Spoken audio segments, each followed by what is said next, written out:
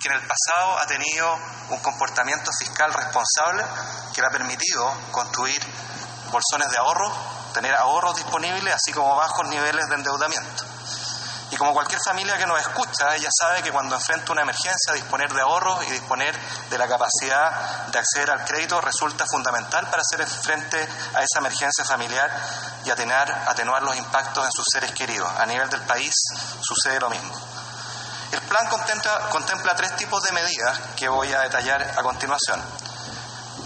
Un primer ámbito de medidas es, por supuesto, la protección de los empleos, que debe ser nuestra preocupación principal. Una de nuestras preocupaciones principales, como también lo es, va de la mano, la inyección de liquidez para las empresas, para que puedan pasar este momento amargo, este shock profundo pero transitorio, y con un especial énfasis en las pymes, que son las que tienen menos capacidad de resistencia, menos espalda, menos recursos para poder sortear este momento.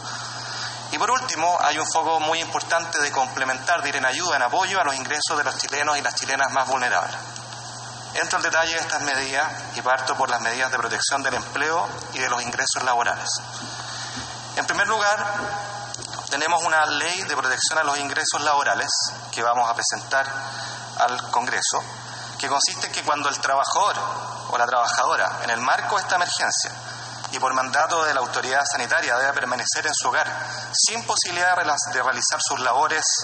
a distancia, teletrabajo,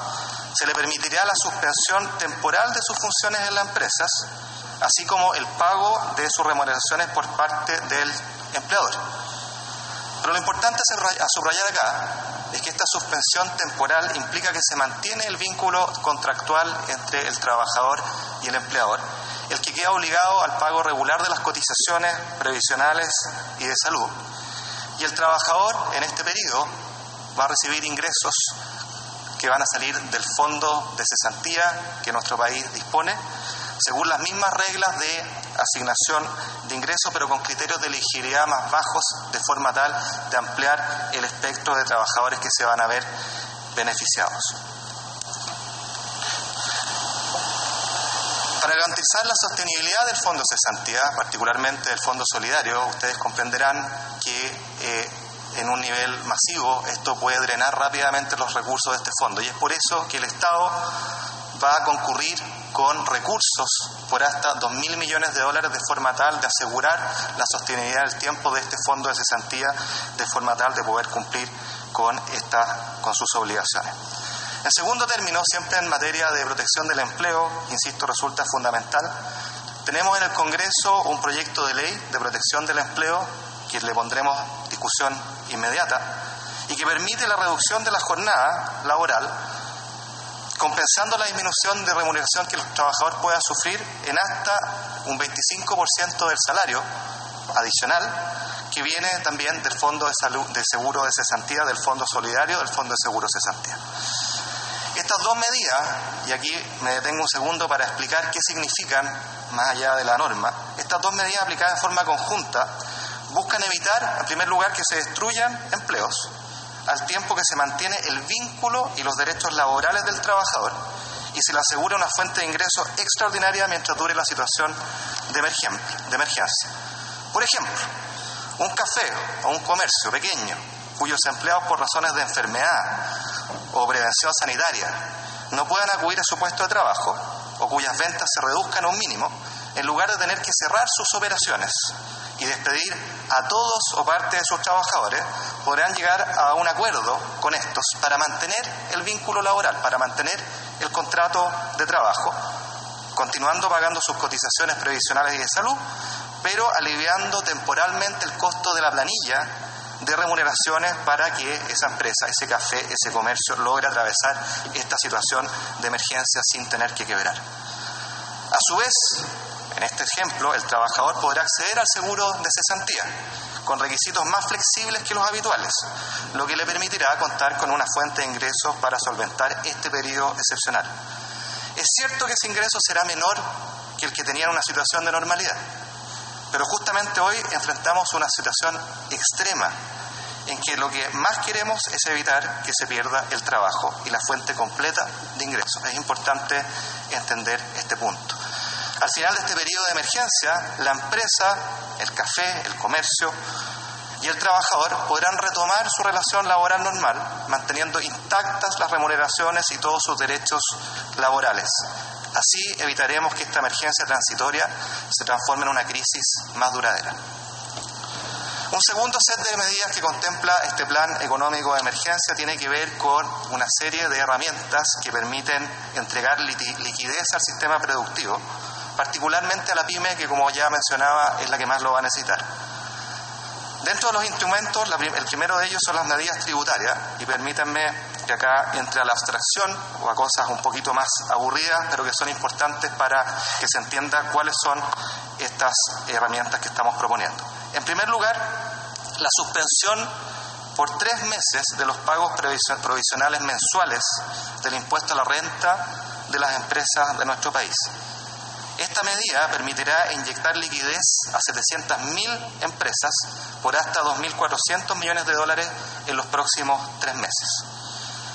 Una segunda medida tributaria es la postergación del IVA de los próximos 3 meses para todas las empresas con ventas menores a 350.000 UFs, posibilitando su pago en 6 o 12 cuotas mensuales a tasa de interés real cero, dependiendo de su tamaño. Esto nuevamente es una fuente importante de liquidez para estas empresas por hasta 1.500 millones de dólares, beneficiando a 240.000 empresas durante el segundo trimestre.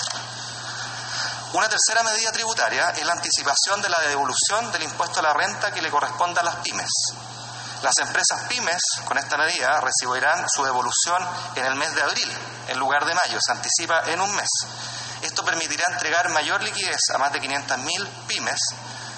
que tienen ventas hasta 75.000 UF, por un monto total de 770 millones de dólares. Cuarta medida tributaria: postergación hasta julio del 2020 del pago del impuesto a la renta de las pymes, de acuerdo a lo que declaren en la operación renta de abril próximo. Esto le significará la liberación de recursos en caja por 600 millones de dólares a 140.000 pymes. Otra medida tributaria adicional: la postergación del pago de contribuciones de abril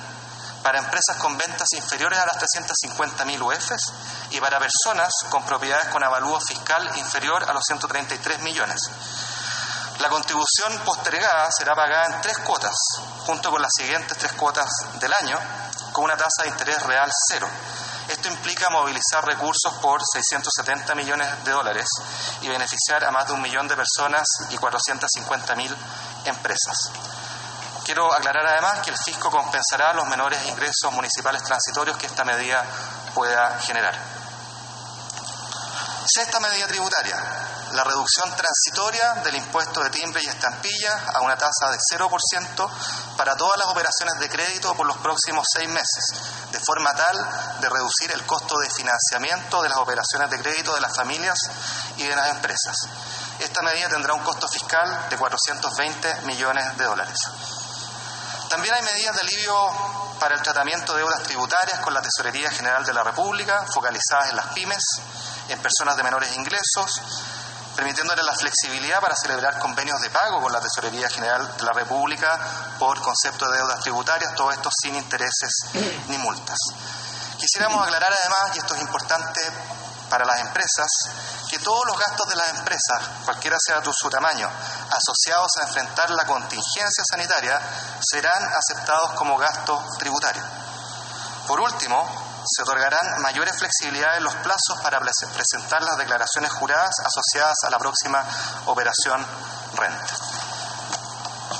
Termino entonces con las medidas tributarias y paso a señalar otras medidas de liquidez para la pyme. Como Estado tenemos un compromiso de poder asegurar el pago oportuno de las facturas de todos nuestros proveedores. Y es por eso que a partir de abril estaremos en condiciones de pagar al contado todas las facturas que están pendientes de pago en el Estado. Esto involucra recursos por 1.000 millones de dólares aproximadamente, y estamos en condiciones de asegurar que las nuevas facturas que se generen en los meses subsecuentes también van a tener un pronto pago en menos de 30 días, en un flujo estimado de 500 millones de dólares mensuales de facturas pagadas. Quiero señalar además que adicionalmente en los próximos 30 días tendremos operativo en Chile Compras, un nuevo portal llamado Compra Ágil, focalizado en las pymes, para todas las compras del Estado menores a 1,5 millones de pesos, 1,5 millones de pesos, y que representan el 80% del total de todas las transacciones en número que realiza el Estado y que tienen un valor anual del orden de 800 millones de dólares. Adicionalmente, vamos a proceder a una nueva capitalización del Banco Estado por un monto de 500 millones de dólares, condicionando la entrega de estos recursos a que se destinen principalmente a otorgar financiamiento a personas y a las pymes. Esta medida incrementará la capacidad crediticia del banco en hasta 4.400 millones de dólares. Quiero recordar además que las medidas adoptadas en diciembre, producto de los eventos de octubre y que nos permitieron ampliar los instrumentos de garantía de Corfo, Fogaín y Banco Estado, Fogape, se encuentran plenamente operativos, los vamos a potenciar y disponen de líneas de crédito por hasta 3.600 millones de dólares disponibles para ir en apoyo del crédito a la pyme en este caso. Termino señalando las medidas de apoyo a los ingresos familiares que son muy relevantes en este periodo difícil. En primer lugar, daremos un bono de apoyo a los ingresos familiares que beneficiará a más de 2 millones de personas beneficiarias del subsidio único familiar. Esta medida tiene un costo de 130 millones de dólares y adicionalmente, en conjunto con los alcaldes, hemos discutido una medida que, como decía Su Excelencia el Presidente de la República, implica generar un fondo solidario, un fondo especial por 100 millones de dólares destinado a atender emergencias sociales derivadas de la caída en venta de los microcomercios, de los feriantes, de los vendedores ambulantes y feriantes en los municipios. Para terminar, quisiera enfatizar que estamos como gobierno conscientes y empatizamos con la preocupación y la incertidumbre que la llegada del COVID ha despertado entre todos nosotros los chilenos. No solo en materia de salud, sino que, como me he referido, ahora también en el plano económico. Quiero volver a repetir que esta situación tendrá costos importantes, aunque transitorios. La envergadura del plan de emergencia que hoy día presentamos busca hacer un enorme esfuerzo para minimizar esos costos y los riesgos inherentes. Quiero subrayar que resulta fundamental que podamos enfrentar y compartir estos costos entre todos, empresarios, trabajadores, gobierno, los ciudadanos, porque esta crisis nos obliga a actuar unidos, exige generosidad y exige apoyo de todos nosotros para quienes más se verán afectados en esta coyuntura. Exige liderazgo y exige responsabilidad de quienes somos autoridades, dejando de lado la pelea chica y comprometidos con una sola causa, el bien común del país en esta situación extraordinaria. Y en este sentido yo quisiera señalar que esta mañana me he comunicado con los presidentes de los partidos políticos de Chile Vamos y también de la oposición para contarles estas medidas, detallar estas medidas, y quiero agradecerles por la comprensión y por el apoyo que ellos me han indicado van a dar a este plan, entendiendo que este es un momento de unidad. Quiero agradecer también a los alcaldes con quienes hemos tenido una conversación y nos han llegado muy buenas ideas, porque también su rol será fundamental. Atravesaremos por un periodo difícil, pero la emergencia pasará. Volveremos a trabajar, volveremos a producir y seremos capaces de volver a levantarnos de esta crisis como tantas veces lo hemos hecho en nuestro país, porque somos un gran país que saca lo mejor de sí cuando actúa con unidad, particularmente en los momentos difíciles y exigentes como este. Muchas gracias. Ministro, le pedimos las palabras del ministro Ignacio Briones, el ministro de Hacienda, detallando en